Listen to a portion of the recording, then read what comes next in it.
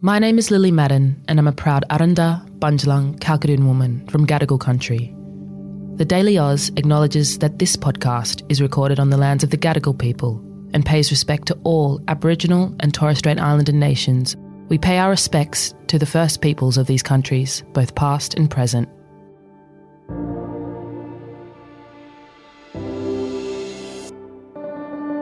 Good morning and welcome to the Daily Oz. It's Monday the 3rd of April. I'm Zara. I'm Sam.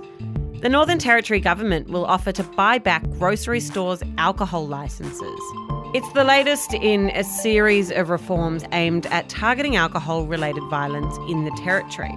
And it comes after a 20-year-old man, Declan Laverty, was fatally stabbed while working at a Darwin bottle shop. We're going to explain how the NT is trying to tackle crime in the deep dive.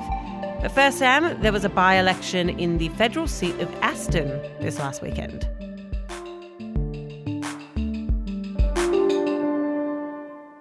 That's right, Zara. A massive weekend in Australian politics. Labor secured their first win at a federal by-election by a government from an opposition since 1920, after the government's candidate in the Melbourne seat of Aston, Mary Doyle, secured victory. Doyle won in the two-party preferred swing by at least 6%, meaning the Liberal Party now holds only 3 seats out of 26 in Melbourne. Finland has joined the Northern Atlantic Treaty Organisation, more commonly referred to as NATO, after Turkey approved its bid, the last nation in the alliance to do so.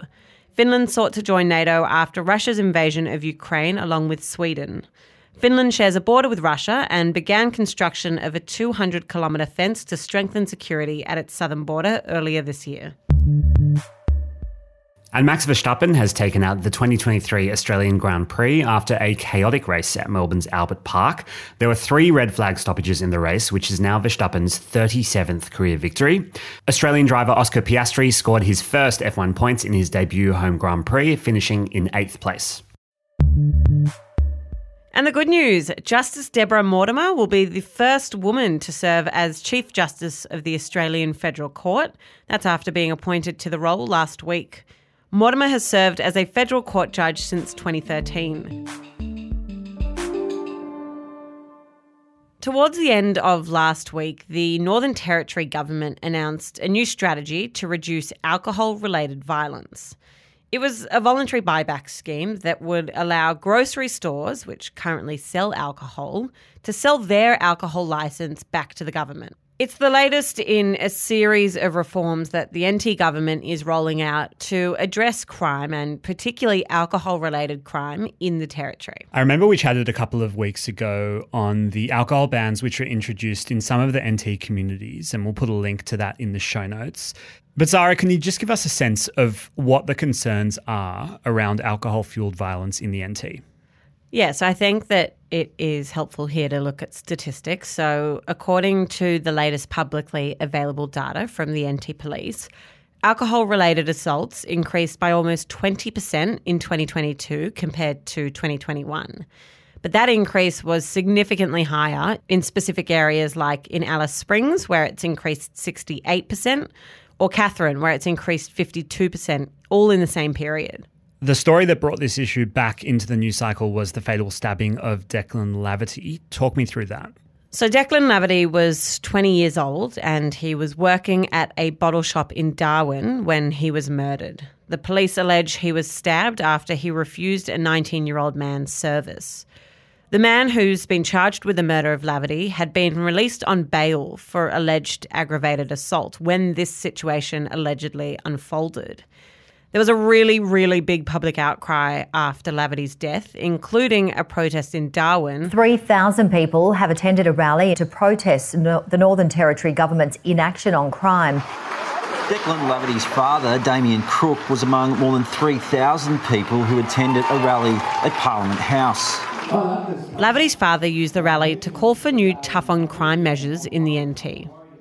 It's been a fairly quick response since then. This is the Northern Territory's Chief Minister, Natasha Fyles, at a press conference.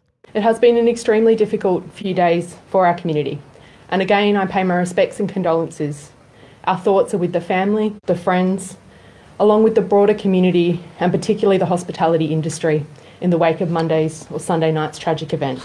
Files announced the government would be reviewing bail laws, and they went on to introduce legislation which then passed in Parliament. The new laws basically apply a presumption against granting bail for an alleged offender that's been charged with a violent offence who involved or threatened to use a weapon. So what that means is that if you're charged with a violent offence that involves a weapon, the expectation is that you'll be held in custody and not released into the community until your case is heard.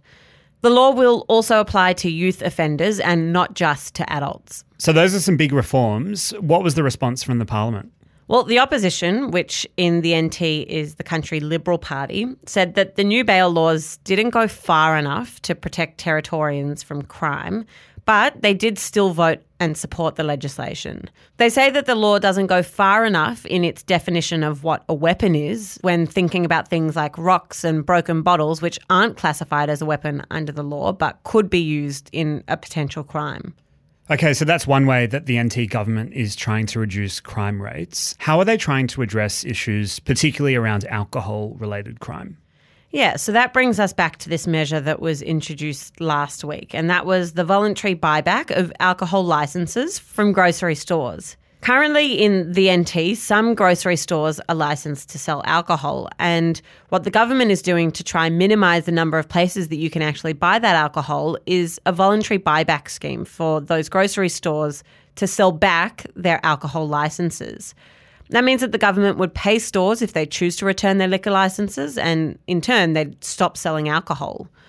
The government says that evidence suggests that the more alcohol stores there are, the more violence there is, and that takeaway outlets, things like bottle shops and grocery stores, actually pose the highest risk.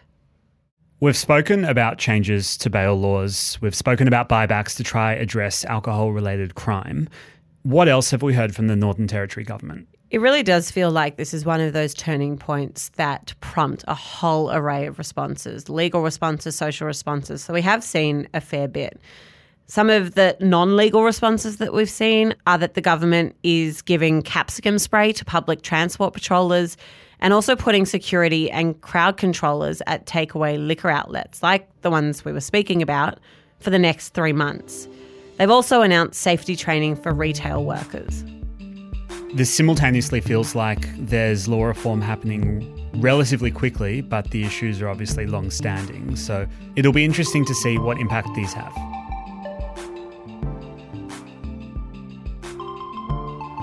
Thank you for joining us on the Daily Oz this morning. If you learned something from today's episode, don't forget to hit subscribe so there's a TDA episode waiting for you every morning. We'll be back again tomorrow. Until then, have a great day.